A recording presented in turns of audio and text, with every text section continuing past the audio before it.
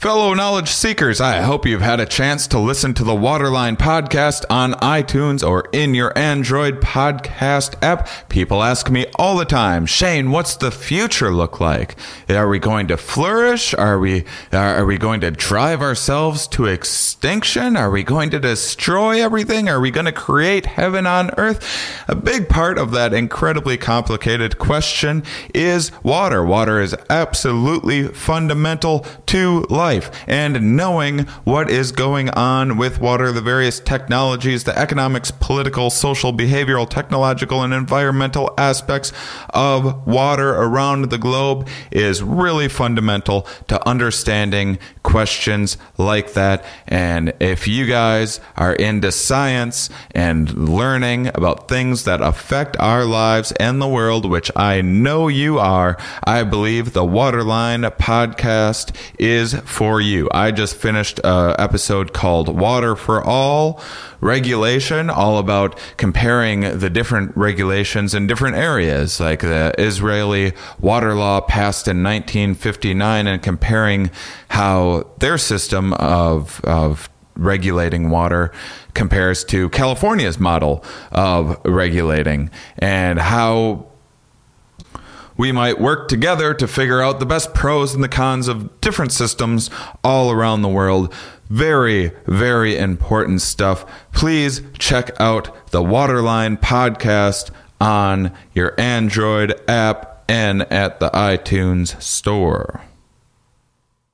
Happy New Year, everybody. Thank you for downloading. Thanks for all the support in 2016. We got so many new listeners. All of you guys helped spread the word.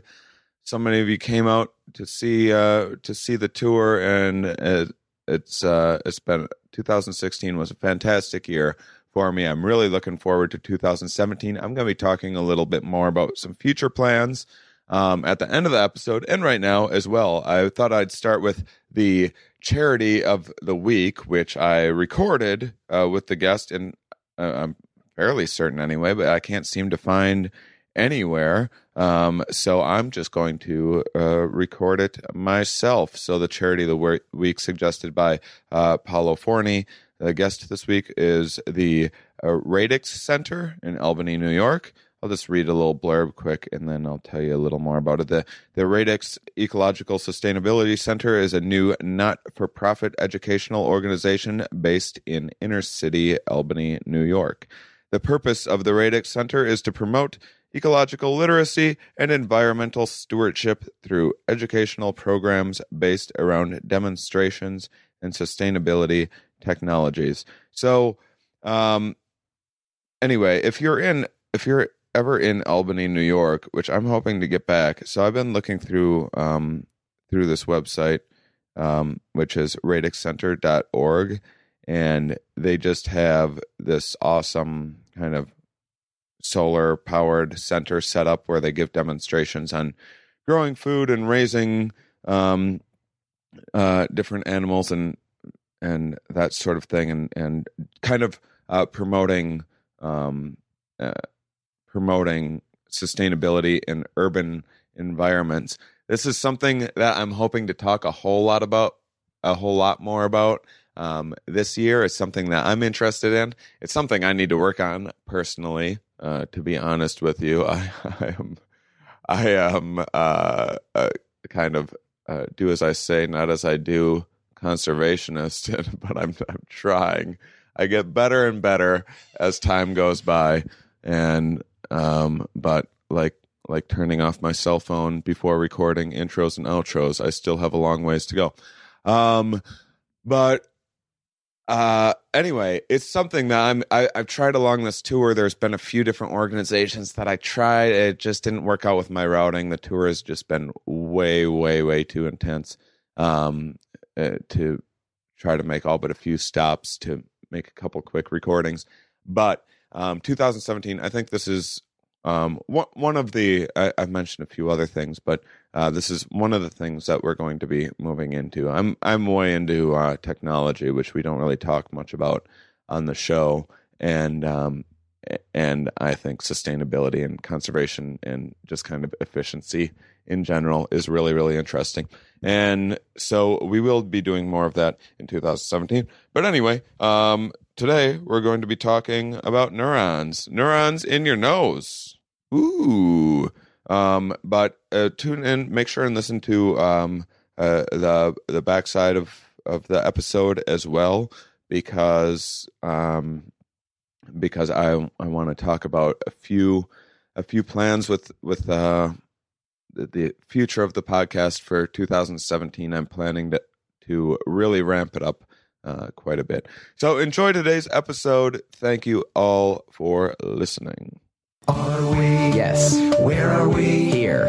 Why are we here? Not entirely clear. We are misfits thrust into existence by random chance, with no hints at all as to how we're supposed to make sense of it all. It's immensely bizarre. Here we are. Hello, everybody, and welcome to the Here We Are podcast. Today, I'm at the University of Albany talking to Assistant Professor in the Department of Biology, Paolo Forni is joining me, everybody. Did I pronounce that correctly? That's perfect. You're Italian, correct? Yes. So in case people are wondering what the accent is, this is, I think you might be the first Italian on the show. Congratulations.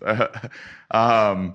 So tell me a little bit about what you're interested in a lot of the olfactory, a bunch of neurons in the nose that are taking in hormones and Yeah, that's correct. So basically, I'm interested in the nose because the nose is a very special part of the body where if we think about the nose, we think immediately about olfaction and things related to olfaction. That is what the nose has been made for, but probably the nose had other functions before that. And in fact, during embryonic development, there are neurons that form in the nose and from the nose migrate into the brain. So this is a kind of a unique thing that very few people know about, that there are neurons that form in the periphery of the body and then they integrate in the central nervous system. And these neurons that do this very unusual journey are fundamental to control the ability of vertebrate species to procreate, because these neurons control the ability of the brain to instruct the gonads to produce the sex hormones. In fact, there is this area of the brain called the hypothalamus, where these neurons that I study and other people study, called the GnRH neurons, that stands for gonadotropin releasing hormone 1. So these neurons go in the hypothalamic area, and then they control the activity of part of the brain that is a factory of molecules that is the hypophysis. And from here we have the pituitary gland. The pituitary gland, and the pituitary gland produces follicle-stimulating hormone, luteinizing hormone, that will instruct the gonads to produce the sex hormones. So these neurons that originate in the nose control our ability to go through puberty and so to be fertile. And if something goes wrong, there is no next generation. And this is true for all vertebrate species. Does it go wrong in humans sometimes? Oh, yes, it does. And Quite often. So there's people that just don't hit puberty because of a problem with the neurons in their nose? Exactly. And some of these people have lack of puberty and inability to smell properly. And this is a syndrome called Kallmann syndrome. And this syndrome mainly affects males rather than females. And, males are unlucky. We get more genetic diseases than females. And so, yes, there are people that cannot smell properly and don't go through puberty. And this was a mystery for a long time. And this syndrome was the 19th century, beginning of 20th century. So I'm just curious, what are the effects of not hitting puberty besides just being a sane person for the rest of your life instead of it affects a lot of things because, we all change dramatically during puberty. Physically and mentally. Your hormones There are people that have a lot of testosterone and they are kind of violent and very manly and hairy. And so are there people that have less testosterone, and the amount of testosterone we have changes throughout life. Old people have less testosterone and younger people have more testosterone. And also for women, I mean, think about the menstrual cycle, the estrogen, the progesterone. The hormones affect dramatically how our brain functions, our mood, and also how we place ourselves in the society. Meaning, we are animals, and a lot of the things we do them because of some sexual related meaning.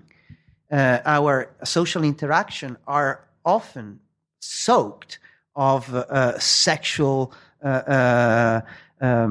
communication and interactions. Right. So, this reproduction stuff is fairly important in our lives. Exactly. And on top of that, think about, you never go through puberty. Think how difficult it is for a teenager to not to go through puberty when everyone else is doing that. And I'm curious, is there so now that this is something that was this was first noticed, what'd you say, early 1900s? Yeah. So now that we're aware of this, is there any kind of intervention? Absolutely. So there is a big center at Harvard where they basically, people are treated with hormones or treated with what the neurons are supposed to produce, and therefore puberty can be triggered artificially. And so there are people that have genetic diseases that would prevent them from going through puberty and procreate, that can be induced to have a puberty and to be fertile and to have a relatively normal life. So it is possible, but not for everybody. So that's why we need to work on this matter, because certain people don't respond to treatments and therefore stuck where they are. Is there so there's these developmental problems where basically, so are these people kind of very youthful looking? Not necessarily. They have very youthful looking genitalia. Baby dick is the scientific term, I believe. Right. Micropenis.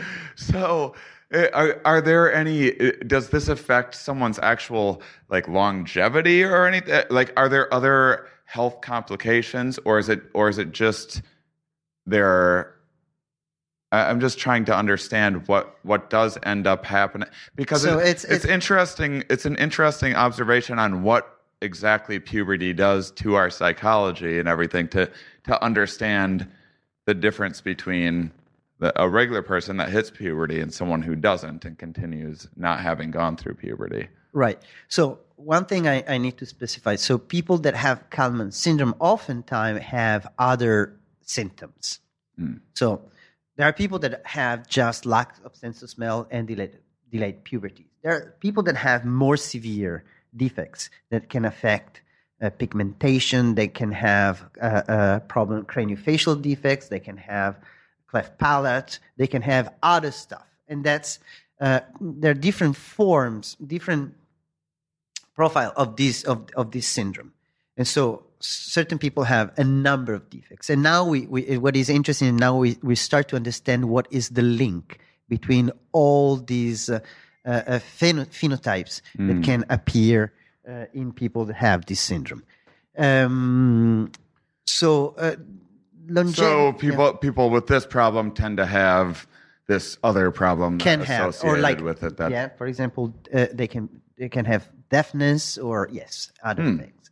And now we know why, because that's basically the reason why I do what I do. So I study developmental biology, and so I try to understand how this system of how these neurons get from the nose to the brain. And what does it mean, how?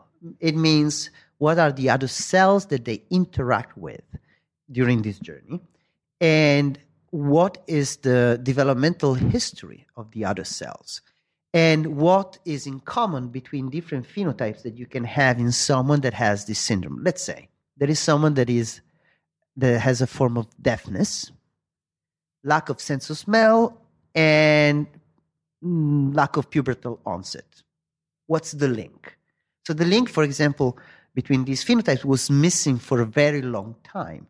And one thing that I did in the past, I started to look closer to what was the interaction of these neurons that I study with other cells. And there are some cells in the nose that are a population of glia, that are neural cells but are not neurons. And I found that these neural cells that interact with the GnRH and with the olfactory neurons have a neural crest origin. A neural crest is a group of cells that gives rise to a number of derivatives in the body, but there are some neural crest derivatives that are very important for the function of the ear, okay, for your ability to hear.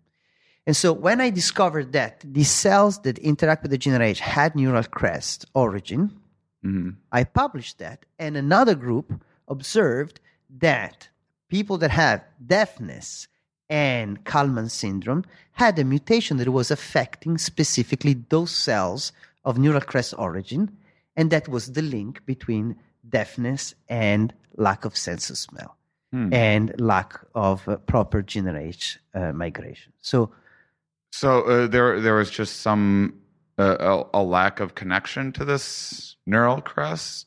No, the neural crest is basically a group of cells that during embryonic development migrates in different parts of the body and forms different cell types. Okay? So if something goes wrong with this initial group of cells, you might have a lot of things that go wrong in your body. Okay? I see. And so if you understand that a cell that originated from that initial group has a role, as a specific role in a part of your body, and when you have a problem with that part of the body, you also have defects, for example, in your pigmentation or in your palate or in your ear or in your craniofacial structure, well, that suggests that you might have a problem with the cells that gave origin to all these parts of your body. And so that's the thing that we do in developmental biology. We try to understand what is the common denominator between different phenotypes that you can have, for example, in a syndrome. This must play a pretty big role in evolution then, if it's having this kind of an effect on all these various, this small origin. So if so there's a problem with this initial cell, and these initial cells go out and they replicate and turn into more cells. And so if the original one, if there's an error, this comes out as some sort of phenotype with what were the other examples besides skin pigmentation or craniofacial defects and so on. So basically, yes, if you have a group of cells that gives rise to different parts of the body, if you have a defect with that original group of cells or with a molecule that is important for this group of cells, you will have a defect that propagates in different parts of the body.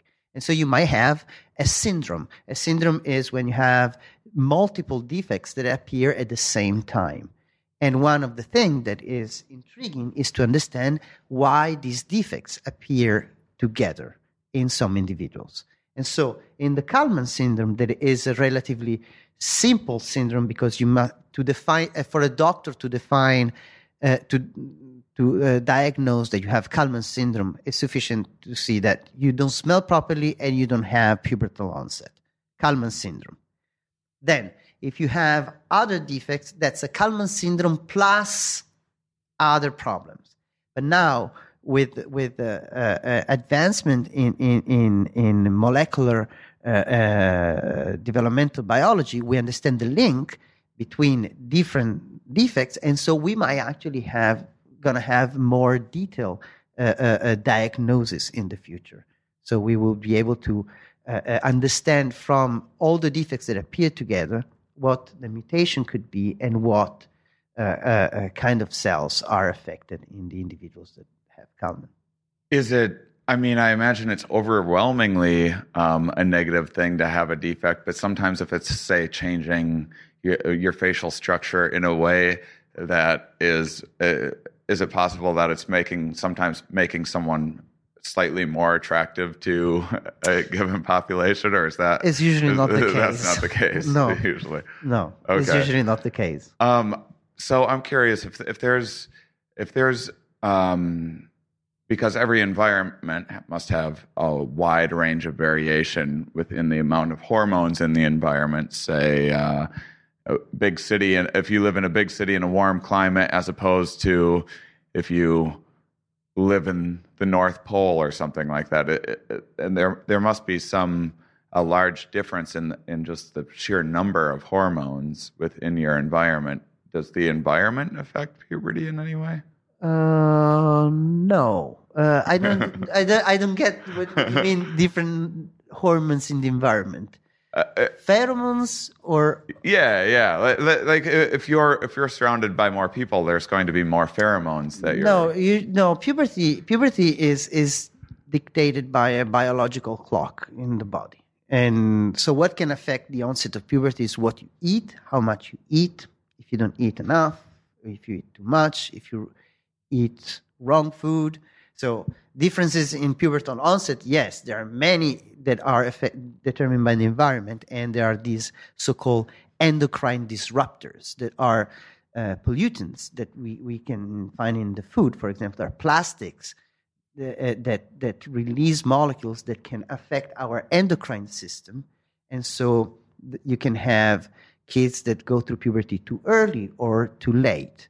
And so there are a lot of factors in the environment that can positively accelerate or delay the onset of puberty. And in this country, there are many examples. I mean, the meat treated with hormones, it's terrible. You see kids that have breast, and they start puberty at an age where they're not supposed to. And so, there are factors, but that can affect puberty in weird ways. Then, if you don't eat enough, that also can affect the pubertal onset. So the body responds to many variables, but it's not really how many people are around you, but it's more what you eat. And well, I mean that's what I would have assumed, but I'm just curious how much these olfactory neurons play a role in. Is it just like it either turns on or it doesn't? So the link between the generation neurons that are the neurons that we study and the olfactory neurons is still controversial. Actually, they form in the same area. Because the point. I mean, I understand that if you've been getting lots of big meals and you have more resources, maybe your body can afford to go into puberty a little earlier, or can expend more testosterone or something if you're healthier at the time. I get all of that. I've never learned about the role of so basically, your question if it smells and pheromones can trigger puberty.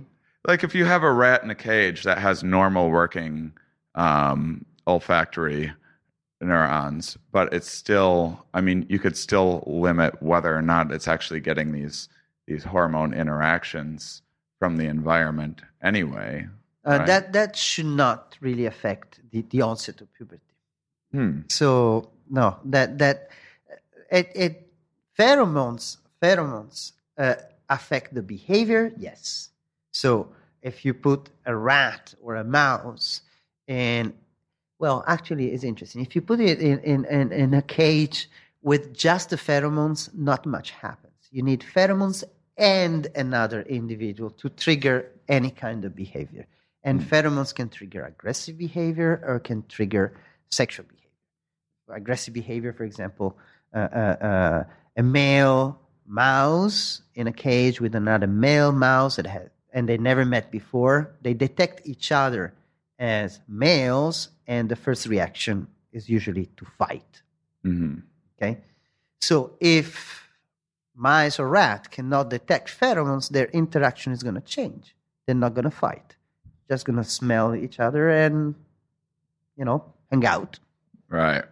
So but these don't really, as far as I know, we don't know anything about a direct correlation between being exposed to pheromones and pubertal onset. On top of that, we still don't know how much humans are able to detect pheromones. It's controversial. In fact, I mean, the part of the olfactory system that is responsible for the detection of pheromones in human is vestigial. We have this a very small vomeronasal organ that has been extensively described during development, but we don't know if it survives after when we become adults. This was something in our evolutionary past that is just kind of still hanging out but not doing much these days. That's what we think, yes. Okay. So one of the very first episodes, the first episode of this podcast, we talked a bit about pheromones and effect of some of the mating studies where you take people and have them wear a shirt while they exercise or whatever it might be, and put it in a bag and have people select based on smell what they consider the most attractive. Right. Is that some of that stuff, is that related to your work a little bit? Vaguely. So we do study the neurons that form the vomeronasal organ, that are the ones that are responsible for detection of pheromones. But we are more interested in understanding. So this is the thing. The olfactory system and the vomeronasal system are very fascinating because you have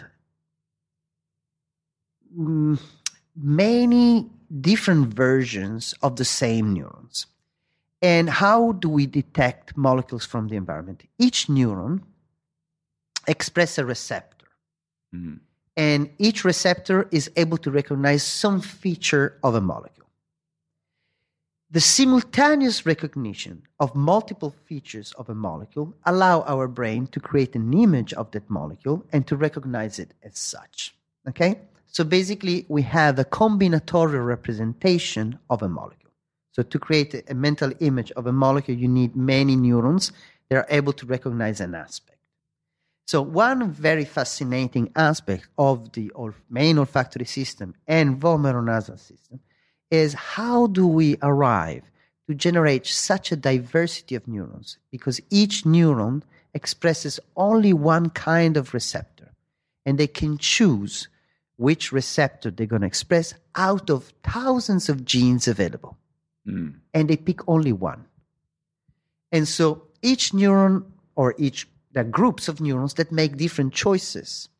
And the choices that they make allow us to have an array of receptor that enables us to represent the molecules that are in the environment. So one thing that we study, we're trying to address. So to like overly simplify things, these are like you have like square pegs and circular pegs, and that's how the neurotransmitters are fitting and connecting in these receptors. It's not neurotransmitters. Basically, you smell cake. Right. Okay? And you can actually understand if there is ginger in the cake or cinnamon in the cake. So you have a lot of molecules that your brain is detecting at the same time, and your brain generates an image. Cake with cinnamon. Mm-hmm. Okay? So basically, you detected like, let's say, 600 molecules. Your brain was able to recognize each of these molecules and put together and put them together, and you created an image in your brain. Cake with cinnamon. Okay, it's an amazing thing. So basically, what you just did by smelling the cake, you analyzed the molecular composition of the thing and created an image. And this happens because basically your nose has been able to detect all the features of the molecules and then provide the information to the brain that was able to create this image. So one thing that is very intriguing is this. The olfactory and vomeronasal epithelium that have all these neurons are able to generate and regenerate these neurons throughout life, because these neurons are exposed to cold air, hot air, stuff that kills them continuously, and we generate these neurons over and over and over. And we generate pretty much the same combination of neurons with different receptors. And so we keep enough neurons with different receptors to keep on representing the world as it is. Okay? So one intriguing question is, how do we regenerate neurons, so many different kind of neurons? And so this is something that we're trying to understand, analyzing the vomeronasal organ, that is a small olfactory subsystem that is responsible for the detection of pheromones, where we have a smaller number of neurons that can be generated, and is a relatively small epithelium, so we can count a lot of stuff and analyze how certain molecules can influence certain choices that the neurons do during the process of generation and regeneration. It kind of used to be thought that there wasn't such a thing as neuroregeneration. Like if you killed a brain cell or whatever, it was gone forever. This is sort of, well, I mean, I guess neuroscience is new in general, but this idea of regeneration, isn't that's kind of in our recent history that we started to understand this, right? That's true. So until the 1990s, there was this idea that we couldn't make new neurons. Then it was discovered that we do actually keep on producing new neurons in specific areas of the brain, but there is limited neurogenesis in the hippocampus, that is a part of the brain that is responsible for generating memories. Okay? And there, the neurogenesis, how many neurons we form, is influenced by our habits. People it looks like if you have an active life, you generate more neurons there, and antidepressants help to generate new neurons in the hippocampus, and so on. And really? Then we have yes. That's a very intriguing thing. So basically, apparently, when people have certain forms of severe depression, you have a decrease in generation of neurons in the brain. And apparently, a lot of antidepressants work by facilitating the generation of new neurons in this specific area. It's, if you block the ability of the brain to produce new neurons, you neutralize the effect of certain antidepressants. So basically, is something that needs to happen. Why? We still need to understand. But yes, so the brain can generate new neurons. But what I was talking about, and let's go back to that, is not central nervous system. The olfactory epithelium is in your nose. Right. It's connected to the central nervous system, but it's peripheral. And so we do generate new neurons in the peripheral nervous system.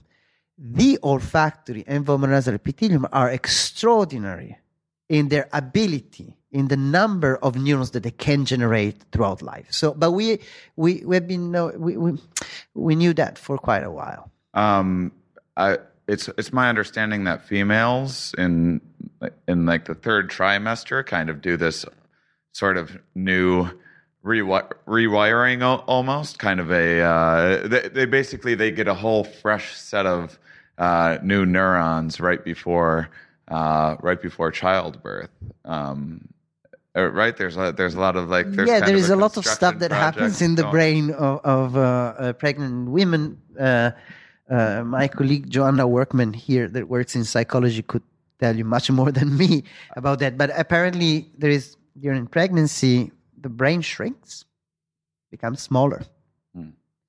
And why it becomes smaller, we don't know. It's still not understood if cells decrease in volume, if there is there are a lot of physical changes. And then after birth, it regains partially or totally the volume as before. So the brain, when women say, I have a baby brain, it's actually kind of true. There is a lot of stuff that goes on there. That is, I'm gonna get some letters about that comment. I'm just kidding. Well, it's interesting because it's right when, well, one, it's my understanding that that's why sometimes females smell weird things during pregnancy and have a different sense of taste because of all of this new kind of regeneration or atrophy or whatever is happening in the olfactory senses. That could be, but actually, I mean, there is a paper that came out not long ago that was again focusing specifically on the vomeronasal organ, where they showed that during pregnancy there is generation of different neurons in the vomeronasal. So the composition of the epithelium changes. And that makes sense somehow that, if you think about it, a pregnant organism has a mission and needs to be sensitive to specific things in the environment, maybe more sensitive to what is in the environment. In fact, oftentimes pregnant women have a stronger sense of smell. They get bothered by a lot of smells that they detect they become very sensitive, especially in the first trimester, right? Yes, when the baby's like when the fetus is the most vulnerable, and you really have to be careful what you're putting in your body. Yeah, but what really happens that's one funny thing, that we know a lot of things about, let's say, mice, but there is a lot of things we don't know about humans because we don't section every person to see what happens during pregnancy. We're not dissecting pregnant women. That's the thing. And it's very interesting that we try to understand what happens in different organisms to try to understand what happens in humans. But we miss a lot of information about what happens in humans because the observations are very limited. Right. I mean, it's still that does make sense to me why the brain would shrink a little. I mean, I'm sure I'm so far off, but just intuitively, if your life is about to have this dramatic change, it's almost a way of your brain kind of making room for a whole lot more information and for this big change in your life. I mean, it sounds like we don't totally know what's going on. We don't know. And I'm sure that's very far from the case. But that's a romantic idea. I know it could be. I'm not a scientist. I'm a science communicator. I take some liberties sometimes and romanticize things. So let's just say I'm absolutely right. Anyway, so back to your work. What are you? What are you kind of working toward with all of this? What are some of the goals for some of your work going forward? What do you hope to understand and learn more about? So, as I mentioned before, so we have this syndrome where you can have lack of sense of smell, lack of puberty. But an intriguing thing is that in families where this happens, you can have individuals that have only lack of sense of smell, some individuals that don't go through puberty, and some individuals that have both things that happen to them. And so, and another thing that it links to what we just discussed, the observations on humans, on human bodies, are very limited. So there is a lot of information missing. And so what I'm trying to understand in my research is, do these neurons that form in the nose and go to the brain really go from the nose to the brain on the olfactory neurons, or they travel on something else? And there is, for example, this mysterious nerve called cranial nerve 0 or nervus terminalis, or terminal nerve. That is a nerve, it's a tiny, tiny, tiny nerve that has been described in many species, but we don't know anything. We know very little about this nerve. So what I'm working on right now is trying to develop genetic tools that will allow me to highlight this nerve. So I try to find what we call genetic entry points. So genes that are selectively expressed by these neurons and not by other neurons in the olfactory area, in order, for example, to turn this nerve into a green fluorescent nerve and study how it develops, where it wires, and start to understand what is the function of this nerve. Because what is somehow funny, inspiring, and intriguing for me that I'm a scientist, that there is so much stuff that we don't know.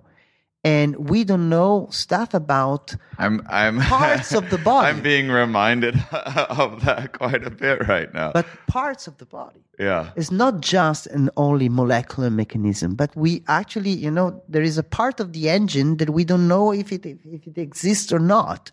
And if it exists, because we have to find it because it's a tiny part of the engine, we need to understand what is the function of it.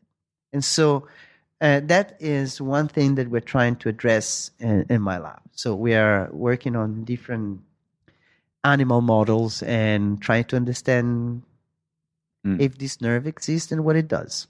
So are you?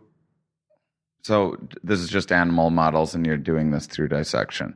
There's no way to use any kind of like dyes or anything like that in humans to figure out how this is? So basically, there is a dear friend of mine called Paolo Giacobini that works in France, and with another friend, Filippo Casoni, they just published a beautiful paper on a journal called Development.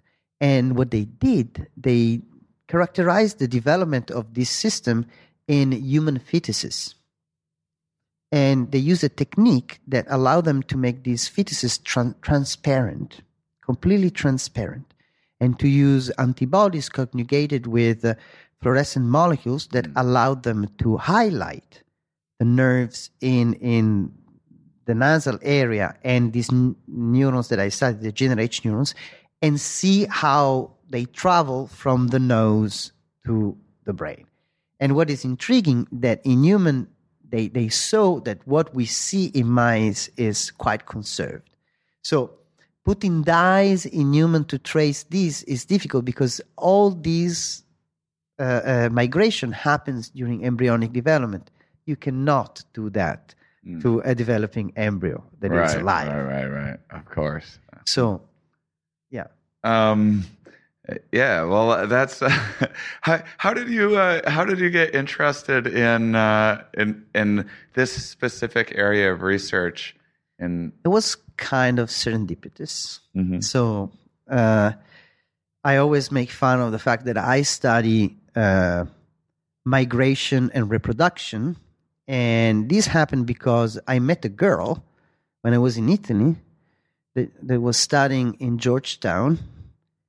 And I decided to join her in Washington, D.C. And so I needed to find a job. Now who's romantic? And I applied for jobs, and I got the postdoctoral job at NIH in the lab. I've made a lot of lady decisions like that as well. And those are the best. And so they were studying this, and I got a position, and... So it was like, well, I really like this. And girl, now, so I'll study the nose. And now we have two babies. Oh, that's wonderful.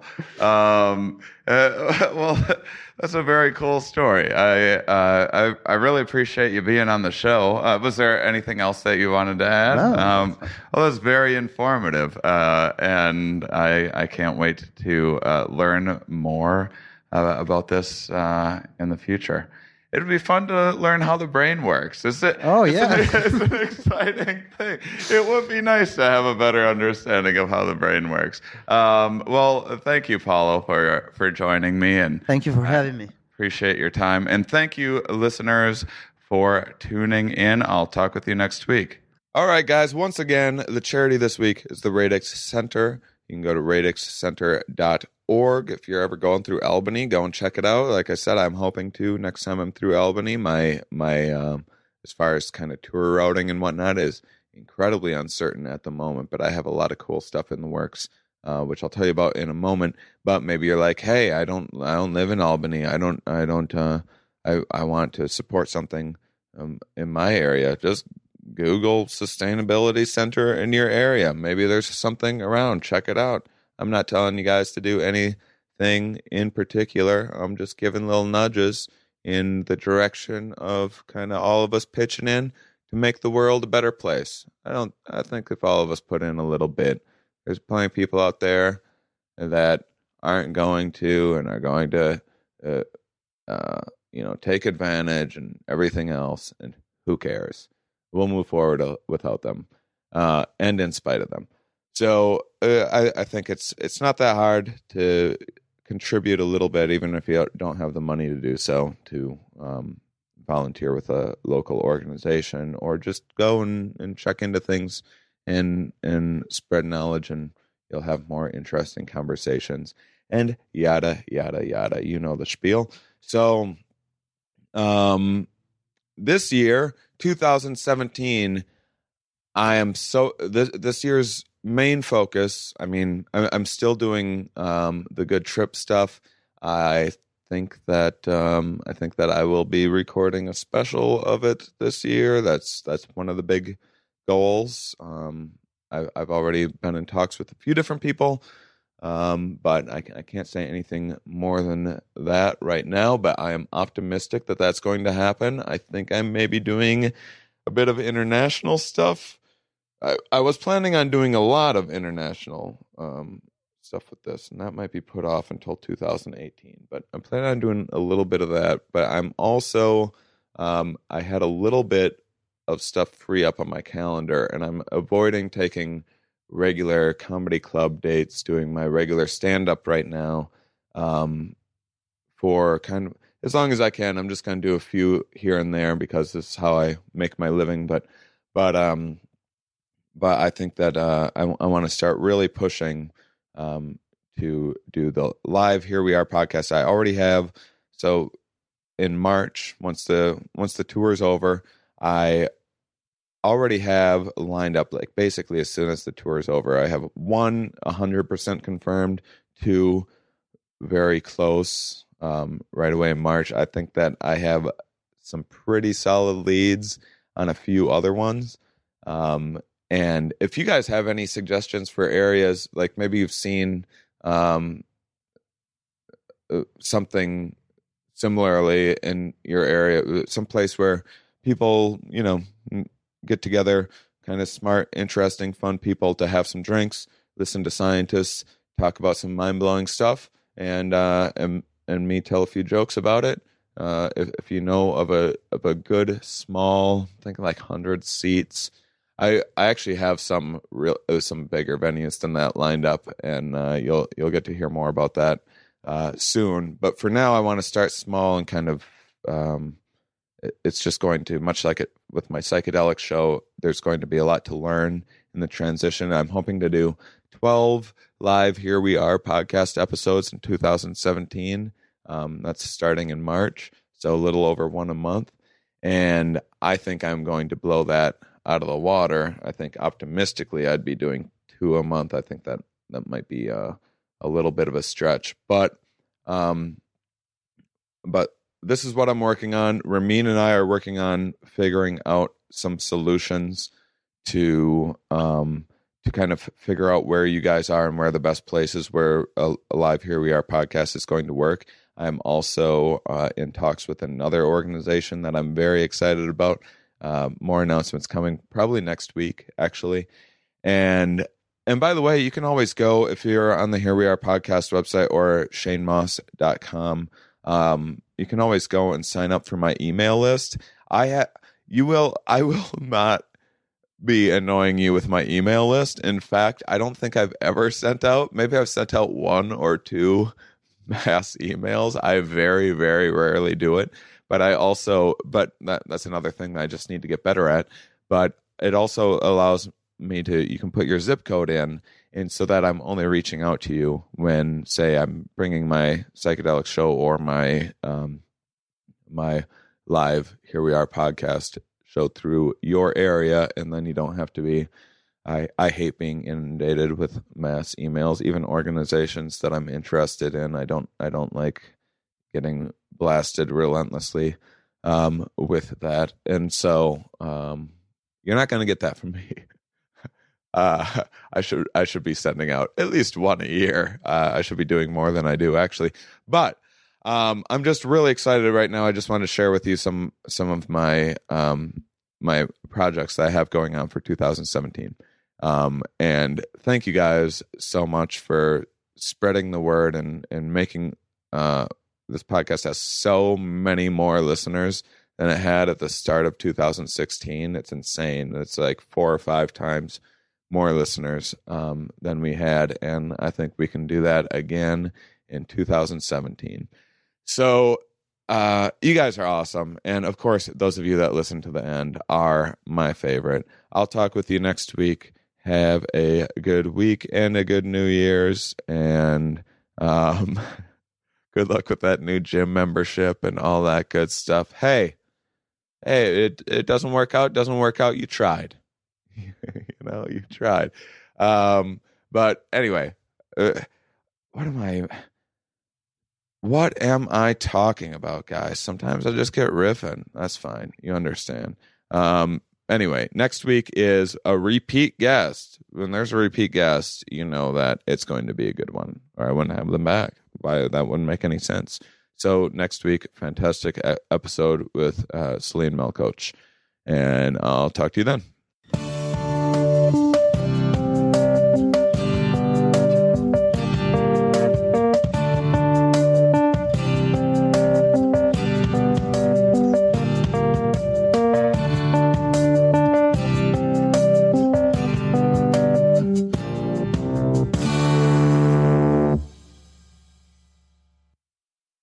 Hello, I'm Dave Ross. Hey, and I'm Hampton Yount. And we host Suicide Buddies on Starburns Audio. That's right. It's a podcast about suicide, but not to make light of it. We actually talk about suicidal thoughts, depression, kind of with a sense of levity that Dave and I have with each other. And he's my best friend. Come on. Yeah, we're buddies. Suicide Buddies. That's the title. One of our favorite episodes that we've recorded so far is about this guy, Jan Potocki, who was a Polish aristocrat in the 19th century. Mm-hmm. And he, one of the reasons it's possible that he killed himself is that he thought he was a werewolf. Oh. Check out a clip. It also makes me think, like, we were talking about in the Norway black metal episode, how, like, just the culture of your surroundings can affect you. Like, he's in a castle in Poland. He's like, I mean, if you lived in a castle in Poland and no one knew anything about anything, you might be like, I'm a bat. I'm probably a bat.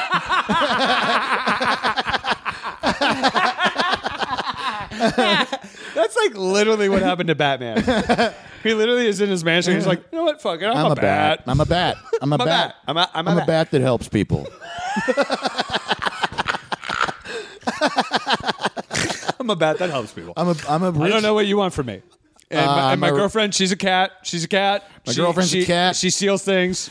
She's a woman who steals things. She's a cat. I'm a bat. I'm a bat. I help people. She's a cat. We fight a penguin. My